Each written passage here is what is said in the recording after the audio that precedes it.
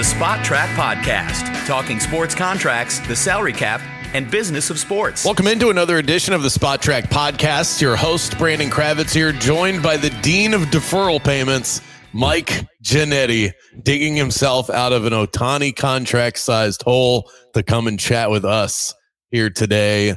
This is, this is like Christmas Day for the sports financial contract world. So, how's life?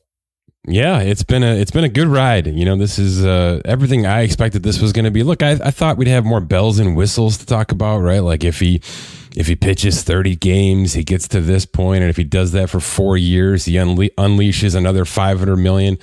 There's nothing, you know. It's just a bunch Do I of sense disappointment right now. Oh no. There's still plenty to get to. Don't worry. But I was kind of looking forward to those kind of conditionals similar to what Julio Rodriguez has in Seattle. But, at the end of the day, and I think most of us assumed this was coming, this guy was just so damn worth it that every big team with all of their checkbooks just said, let's just open this thing up. And if we get him, we get him. That's just how it's going to work. So there's a lot to get to, right? I mean, every market in the world is talking about the fact that he deferred his payments, and what does that mean? And I'm not even sure the most important part has been said out loud. So I'm excited to dive into this with you. Well, there's I have about 15 to 16 angles on this, and probably leaving some on the cutting room floor. So let's dive right into it and see where it takes us. How much more info do you have right now versus when you dropped an episode detailing this back on Monday? How much more info do you feel like you're armed with going into this conversation versus the one you had the other day? Yeah, so I think Saturday afternoon is when we heard the $700 million number, and then Sunday evening is when I dove into like the surfacey stuff. All we knew at that point is extensive deferrals were coming. That's all I knew when I pushed record the last time. So we certainly know a hell of a lot more. Everything from certainly how much is deferred to what that means, to what it means for the Dodgers, to now yesterday's big report that he can get out of this thing. And there's really fun language with that, which I know you want to get to. So there's a lot of internal numbers, the CBT stuff that we can talk about that I didn't get to at all Sunday because I didn't want to try to assume, and I'm glad I didn't, because I did not by any means expect 97% of this contract to be deferred. Yeah, and that'll be a big portion of what we talk about here. You and I often, and this is more of an NFL thing than it is in the world of guaranteed contracts in the NBA and in Major League Baseball. We talk about fluff. We talk about with the sticker shock, what you see via headlines, and then the reality of it, and there's usually a gap in between. Does that exist in any way in terms of this contract? Of course, Ohtani is going to have the power, but is there any way that he doesn't get to $700 million, and that if things go in a different direction, that it could actually be a lower payment over time? It's a good point, and it'll take me down a rabbit hole, so I got to be careful here. But I'll stay with this. It's fully guaranteed at $700 million. The only way he doesn't make it is he exercises this opt out and starts over. When is that? It's at any point, from what I have read, Brandon. At any point in time, if the ownership changes of the Dodgers, or Andrew Friedman himself, the mastermind behind all these moves in LA, leaves the Dodgers, he can punt at the end of whatever year that is. It could be this year, right? If they blow it up this year. And I read that same thing, but if there's no opt out for him unless that happens. Those are the only stipulations that we've heard about, right? So it's either about job security for that general manager. God. It's incredible, right? Yeah, right. It's extremely chesty, right? Not only am I signing the best player maybe in the history of the game, but I'm attaching myself to him. And if I go, he goes. That's how important this guy is. That's crazy. So, or he could also choose to not opt out. Like if things, that's right. Things go awry and he goes, you got to go. Then that could be a scenario. So it's not a guarantee, but yeah, that is, so that's part of it, is that he can he can walk out if ownership or the management changes. And the only other thing, and it's, I have to say it, is any kind of discipline, right? I mean, if there's any kind of issues that come up, and the Dodgers have had now 2 in the past 2 years, so it's not nothing, but he doesn't seem like that type of human being. So that's it. That's it. It's off-field, massive off-field issues, and or he exercises the opt-out clause. Outside of that, there's no fluff. There's no, he's got to do this to earn this. It's 700 base value. Crazy. And so he's making, with the deferral payments, he's going to make $2 million a year, which is laughable. I was reading, I think their backup catcher is going to make more than Shohei Ohtani next year. Yeah, the minimum salary is $740,000. And anybody in arbitration 1 is going to make more than Ohtani in 2024. So what he's done here is incredible. I read this morning, by the way, he wanted to defer the whole thing. He didn't want to make a single, he wanted to drop down to the league minimum for all 10 years, defer every other penny. And I think that's when his agent said, all right, you know, I'm already doing enough here, man. Yeah, I got to be able to pay my bills here at least, right, on an annual basis. What's crazy about this is that I totally get the competitive side of the deferral. You're still talking about someone that, yes, down the road is going to be one of the wealthiest individuals in the country or the world, whatever. I mean, $70 million a year, $700 million in total, but he's not touching that money. No. For 10 years. No. That's still, that's not something, I think it's important to really state this clearly. This is not something most people would be willing to do. No. Even though you're going to get it, but to have to wait that long. And I mean, I know he's not exactly going to be hurting to eat, but it's still very unique. The unicorn player, contract, very, very true. Incredible. And look, it's been said a lot. He's making a ton of money off the field. We know this. That's only going to increase as a member of the Dodgers. I can only imagine him and Mookie Betts are going to be lining up for duo commercials like we've seen with, Kelsey and Mahomes and things like that. So it's going to be great. He's going to be just fine. You're right, though. And it's really important to say that this is not going to become a trend. It's just not. There are very few agents in this industry that will do this because they are punting on money. It's not like the Dodgers aren't putting this into escrow and it won't be there and all that stuff. And I'm sure there's an agreement that the agent is working out some sort of sponsorship contract with Ohtani so that he gets paid just fine over the next 10 years and he won't have to wait his turn too much. But this is not going to be a normal thing. There are teams that won't do this with most players. It's only the superstars. It's the Max Scherzers, it's the Jacob deGroms. It's those type of players, and certainly in Ohtani, that will get these kind of offers. And almost every player is going to say no. And it is really economics. And it's the way that the world is working, right?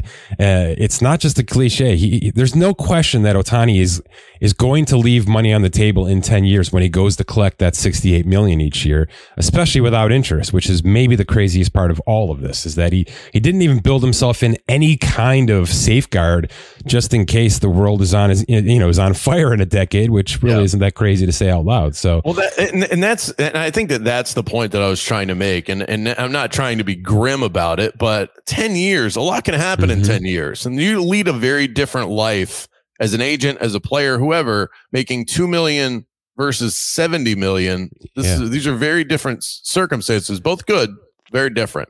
And you don't know what could happen in 10 years. And you're right, that you're not going to see that. I know that you've dug into this isn't new. The extent of it is new. The dollar amount is new, but deferring contracts has been going on for a long time. There's a reason why we have Bobby Bonilla Day. But when you started looking into that and how else this is utilized in Major League Baseball, what did you find? Yeah, I mean, Ken Griffey Jr. is still on the Mariners payroll right now, right? He doesn't account towards their payroll. Yeah, he doesn't account towards their payroll or their tax salary or anything like that. But he's there. They're handing him money every year. So it's the Reds. I think he's top 3 for the base salary with the Reds. There you go. But that's not that's what we deal with here. This has been a tale as old as time. It's accounting. These are generally accounting and finance people running these teams, especially 20 years ago, back in the 90s when that was super en vogue and unfortunately turned into a bit of a mess. But that's what this is. We'll do whatever it takes right now and push everything else down the line because it's going to be better in 20 years. That's what everybody tells themselves, right? So baseball is no different than that. And that's essentially what Ohtani is saying to the Dodgers. Go completely all in here on everything humanly possible. I'm going to free up $24 million of tax base by doing this. Do not stop pushing down the gas pedal.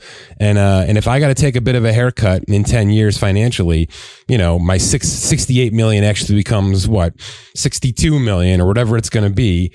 He's perfectly okay being there. And it's commendable. I want to make sure that word is out there. This is unbelievably generous and commendable because I'm not sure there's 5 total players in Major League Baseball that would have done this. I really don't think so. And the reason that he's doing it is to be competitive. The guy wants to win. Yeah. I know there's the language in the contract as it pertains to the owner and the general manager.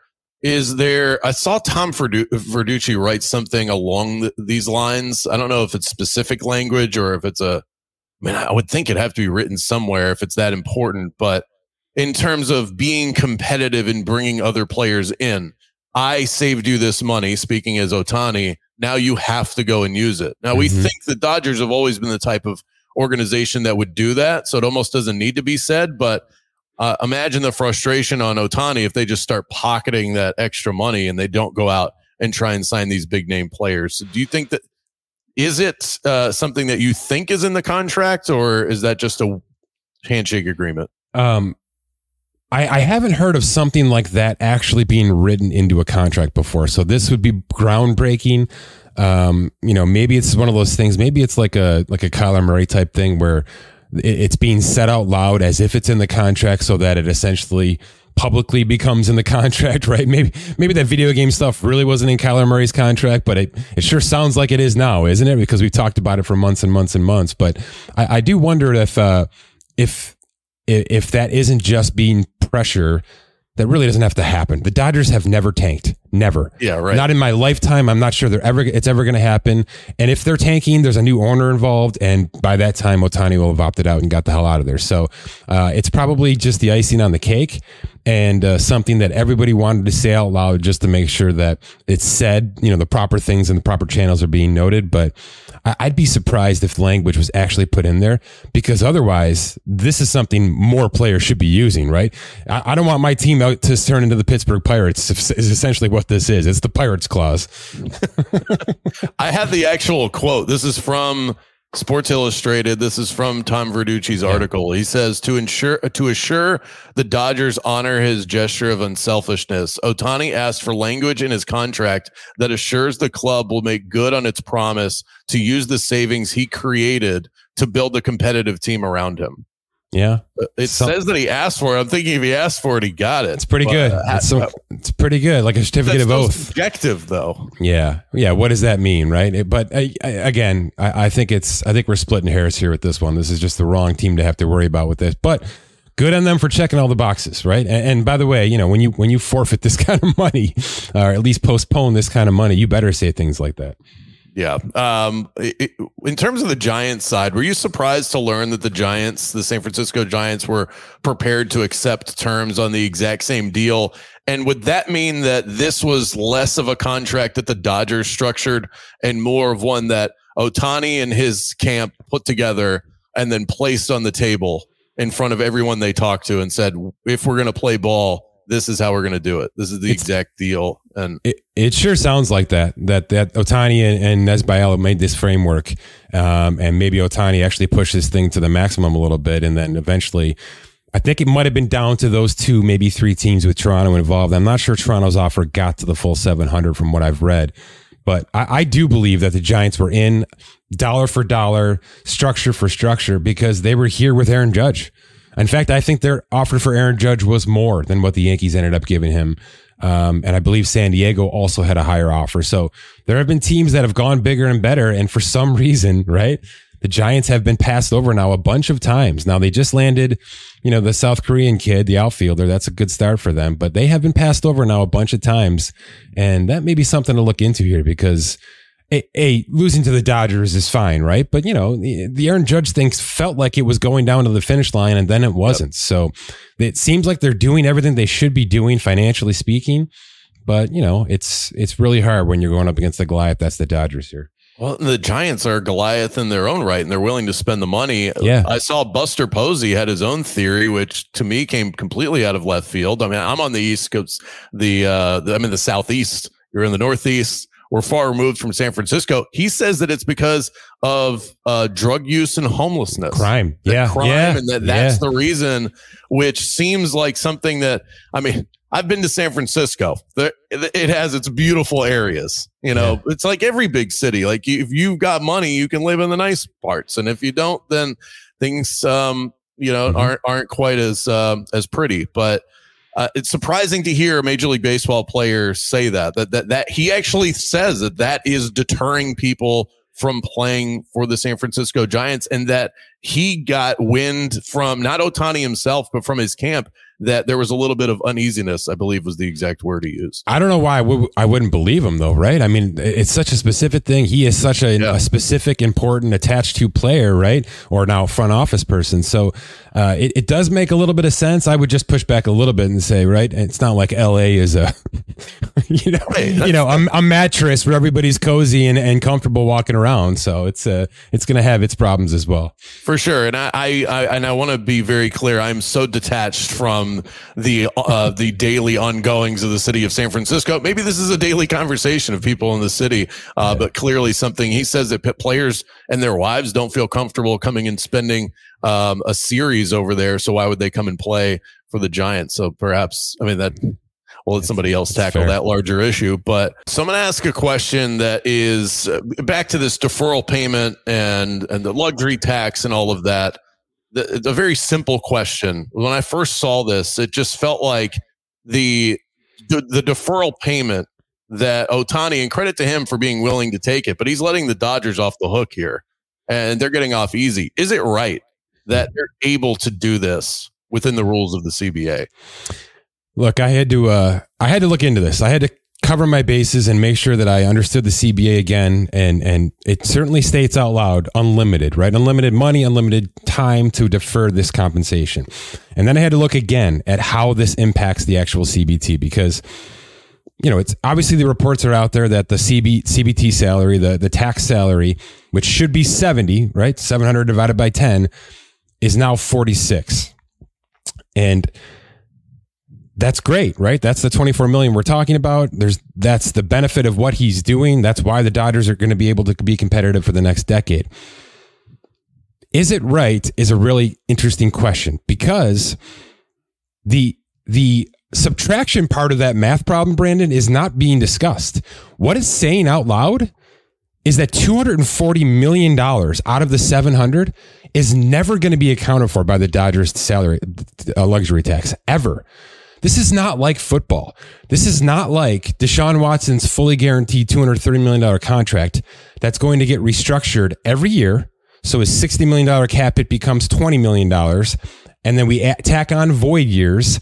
And at some point in time, the Rooster's going to come home, right? And the Cleveland Browns are going to have to take on all $230 million of that salary cap over 9-10 years when it's all said and done. The Dodgers are never going to have to account for that 240 ever. It's deferred money. It's down the line. The contract has been restructured to present day value at $460 million and change. And the rest of that $700 million is just cash. It's just a service fee for thanking Shohei Ohtani for doing what he's doing here. And they never have to actually tax it on their bill. And that part of it does not seem right, right? No other sport does this. No other sport, whether you have a salary cap, a soft salary cap, a luxury tax system, allows you to do this, which is basically just hand a player cash and never have to account for it on a team level. I don't think that's correct. I do believe, and even if it has to be in 2034, right, that the Dodgers should have to account for this money that they have paid out to a player. It should hit their books in terms of the team salary luxury tax. So that part of it seems wrong to me. It's not. It is the way that the business works. It is the benefit you get from deferring money. It is why what Ohtani's doing is incredible. But to answer your original question, I don't think it's right. I'm not going to use the word circumventing because it's legal, right? It is in the documentation to say this is out there if you want to do it. Can you imagine if the player has to be willing to do it? Can you imagine if Bill Belichick and Tom Brady could have done this?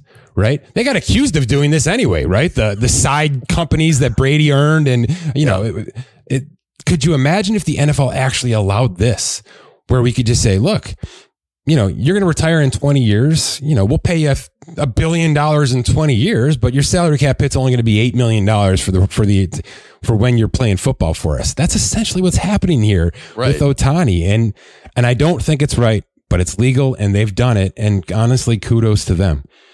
Shohei Ohtani right now is 29 years old, I believe. Mm-hmm. So, I mean, he'll be like 50 plus. He'll still be collecting money from the Dodgers. And by then, and this is the part that really feels unfair to me, is that when they start paying this money out, I mean, between inflation and the whatever TV rights deal they have in the future, whatever that looks like, that could be a drop in the bucket for them. In the same way that when Bobby Bonilla signed his contract years ago, it felt like a really big deal. Now he gets $1 million a year. That's nothing. Nothing. That is nothing to these teams. No. It just in our American sports culture, even in baseball, parity is still sort of there's an effort to bring that to every sport. And this just completely goes against that. Are you worried about that here? I haven't heard that conversation ramp up yet, right? But if they sign Yamamoto, which, man, it sure sounds like they're a top 3 contender, it really does feel like this Dodgers team is going to be a step above everybody else in this league, right? It feels a little bit similar to when LeBron went to the Miami Heat. Yeah. And Bosch signed, and you went, wait, what happened to competitive balance? Yeah. Like, they've always had teams that were better than others. Now it just feels like a foregone conclusion. Now in baseball, it's not that easy. You can't just put 5 guys out on the court together and go win a championship. It's still, even with all the advantages, still going to be incredibly difficult for the Dodgers to win just because of the nature of the beast. But it does feel like they have such a leg up on everybody else because of this contract. As long as he stays healthy, and what it affords you when you have Freddie Freeman and Mookie Betts and Shohei Ohtani and whoever now is able to come over because Shohei Ohtani opened up that kind of money. It does seem unfair. It doesn't seem right. And is it something that baseball ever tries to attack? Or, I mean, they're the sport that cares the least about competitive balance. So maybe it doesn't irk them the way that it does me. I don't think they ever will. And here's why. They're not a juggernaut. The Major League Baseball is not a juggernaut sport like the NFL and the NBA have become, right? And certainly international soccer. Nobody's really going to stop watching the Premier League just because Manchester United's awful right now. And by the way, they're awful right now. You're not really hearing about it, right? It's kind of big in the small circles, but it's not like the biggest story ever. When the Dodgers and the Yankees and the Mets and, the Cubs and the usual suspects in baseball aren't winning games, the sport has no chance that season. They have no chance. There's not a chance that mid-market teams in the postseason will carry enough ratings to actually make this league money, unfortunately. They're going to profit, of course, but you know what I'm talking about. So the fact that this is the organization that's ramping up and the Yankees are doing the same thing on the other side of the country, I think baseball's sitting back right now with cigars in their mouths saying, this is beautiful. All right. And if the Royals want to win a bunch of games with Bobby Witt Jr., that's even better, right? Because now we got the middle and the outsides all working together. Yeah. So I don't think they care. Now, if the Dodgers rip off 3 out of 4 World Series, it's going to be all everybody talks about for sure. But until that happens, I don't think they're going to say a word. I mean, the other side of that is just, again, how hard it is to win in baseball. The Dodgers have been spending money for years. Their last 2 championships were in 2018. Wasn't it the bubble year? I think it was the bubble year. 2020. I'm sorry. Yeah, you're right. I was between 2020 and 1988. Those were their last 2. So they've had a little bit of space. They've been to the World Series a bunch of times, but Yeah, I mean, it's just incredibly hard to do that. Are you surprised that more teams don't try and pull something like this off now that we've seen it on full display to this degree? That you don't see this more often from teams, even some of the smaller market ones that go, hey, we would love to bring in a big name player. We don't want to pay for it right now. I can tell you right now, there are teams that try to do this pretty much with every big contract they have. The Washington Nationals tried to do this with a dozen players. Scott Boras basically said no, except for Steven Strasburg. And boy, that whole contract needs its own podcast. But the Boras stuff is really the part here. It's the agents coming in saying, no way, we're not doing this. We know how this economics works.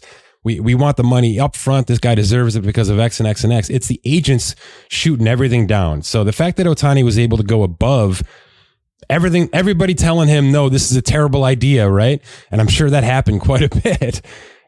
Just shows how powerful, how generous, and how competitive he is. And I don't blame him, because the last 6 years have been an absolute train wreck with that other LA team. So I don't think this is going to catch on, because got a lot of old school agents out there that never want to do this, that have to really pinch pennies just to defer a little bit. I did a piece on Spotrac.com where I think there's 12 players right now in the league with notable deferrals, 3 of them on the Dodgers, of course. And it's not hundreds and hundreds of $1 million. It's 50, it's 40, there's an 80 in there. There's a 10, right? There's a 12 in there. That's more what we'd likely to see. These little nickel and dime moves that really don't do much for the tax salary. It's literally just about, hey, we don't want to spend $800 million this offseason. We want to spend $750, and can you help us out here and move some things down the line for us? So it's not this grandioso thing that Ohtani has done.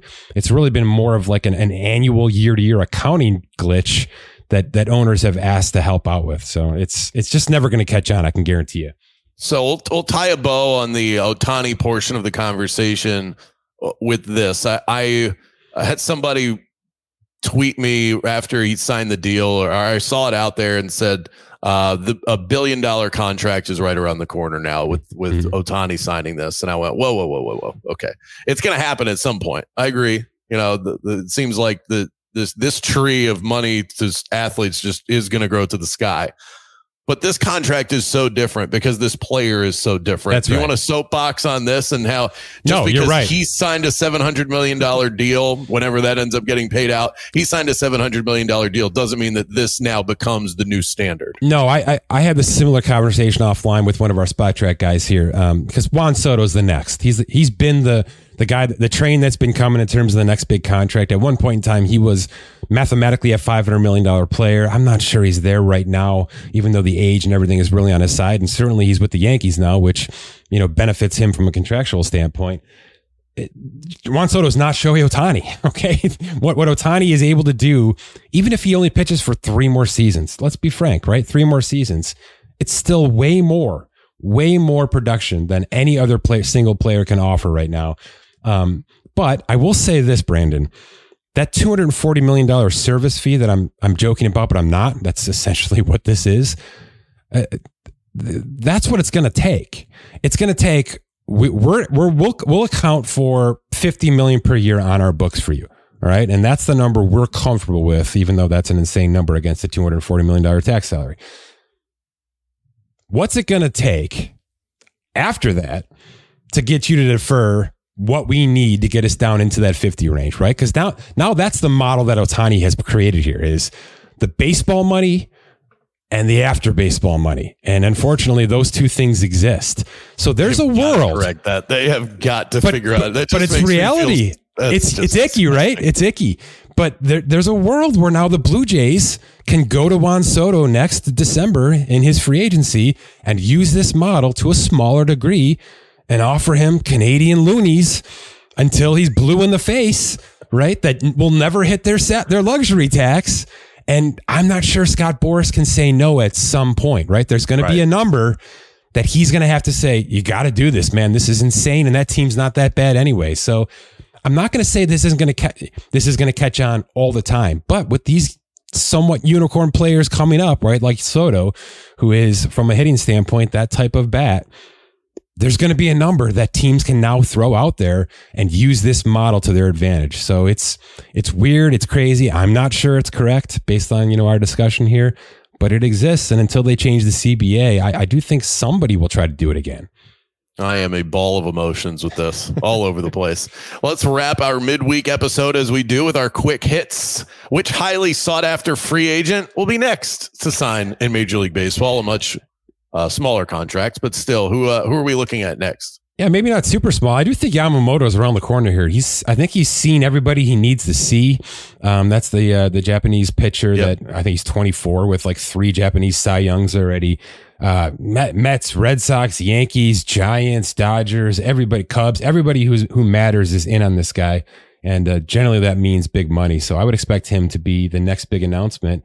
And if it's the Dodgers, it's going to break the sports world because of everything we've talked about here. How is it not going to be the Dodgers? I know. This is part of the reason Ohtani. Did you hear everybody was at the dinner, right? Mookie was there and Freddie was there and Shohei was there. And I don't know how you walk away from that. And if they're offering $300 million and say, yeah, I don't really want to play baseball here. This doesn't sound great at all. This is terrible.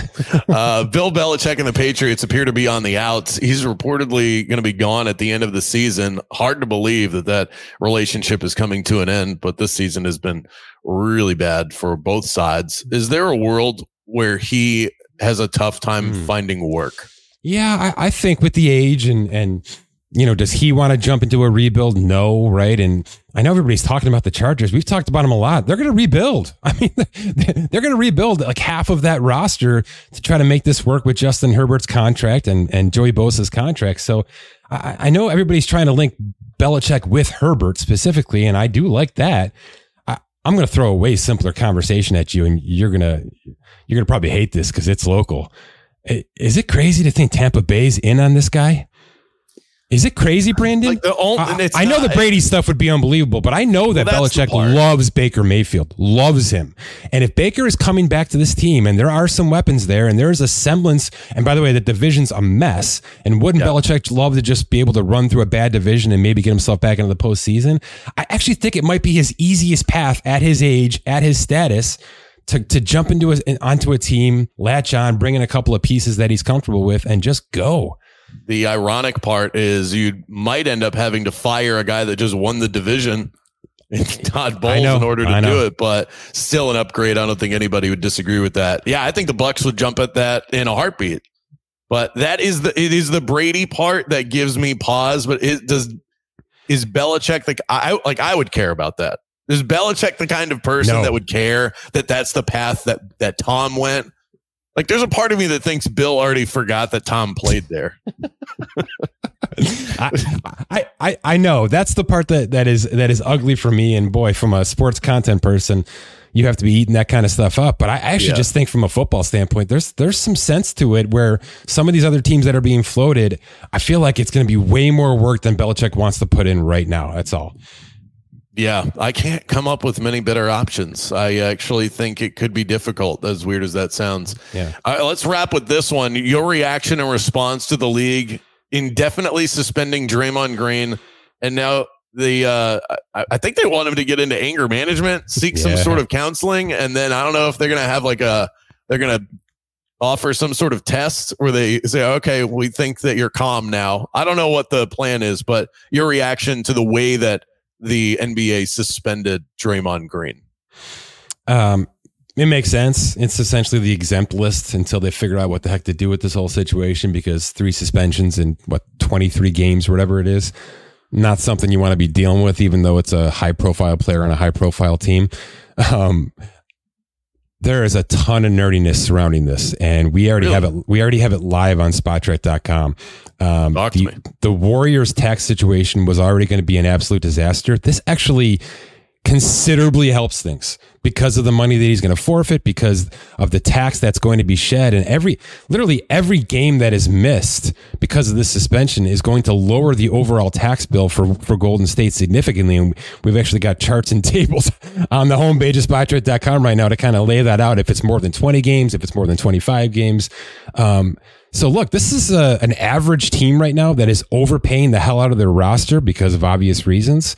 And I think it's a good basketball situation for him to take a little break for sure, because of whatever animosity is going on with him.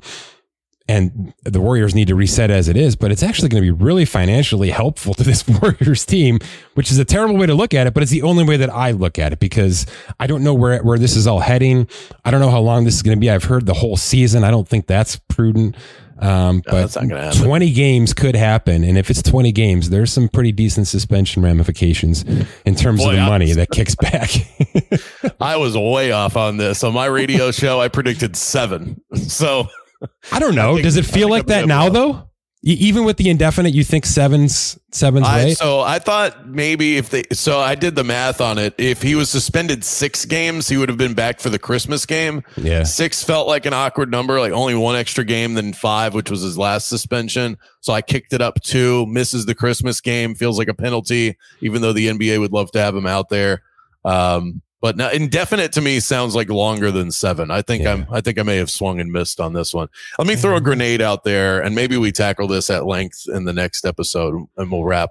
The Warriors are dead in the water right now. The dynasty is over. They are decaying. And I'm looking at the roster and go, how do they get better quickly or change their landscape quickly? And to me, there's only one answer, as crazy as it sounds. I think they have to trade Steph Curry. Oh, man, I don't know. I don't think that's something that's ever going to happen in our lifetime. I really don't. He's got 2.5 years left on this contract. You know, Chris Paul. Could you move on from Wiggins and save some cash and just let this thing ride out? What is that going to do? Nothing. If you're actually trying to change your fortune in the future, the only person that changes the game for you is nobody else. Klay Thompson has no value. Chris Paul, you'd have to trade something to have somebody take him. Draymond Green, nobody wants that. Andrew Wiggins, his value is tanked. Jonathan Kuminga, Moses Moody, those guys haven't burst onto the scene yet. They're not worth much. They're not going to change the game for you. And I don't think they're going to do it because he's such an icon to that franchise. It would be like the Bulls trading Jordan. But if that's the only move, when I'm trying to sit down at the chess table for them, the only move I have to actually change my fortune quickly and prudently would be to trade Steph Curry. I don't believe that. Well, I shouldn't say that out loud. If Steph Curry demands that change happens, right? Because he understands that he's probably got 3-4 years left in his career and he wants to win. Something could get to that degree. Because I don't think, if this is what you're alluding to, I don't think this can be a quick rebuild. You know, because of how much they're invested and because of the numbers we're talking about here. So in my opinion, you just start selling the parts off, right? You get whatever you can get for Andrew Wiggins because of what it does to your luxury tax. You know, if you can bring back 2 players and maybe one of those players hits, fine. I don't think this team is going to be about winning for the next 5 years, unfortunately. And if that's not something Steph Curry wants to be around for, well, you might end up demanding that trade. That's right. Then I can get to your side of this story pretty quickly. All right, that'll do it for today's edition of the Spot Track Podcast. If you like the content you hear on this channel, follow, rate, review, subscribe. It goes a long way. We appreciate it. All the Shohei Ohtani content found at spottrack.com. Till next time.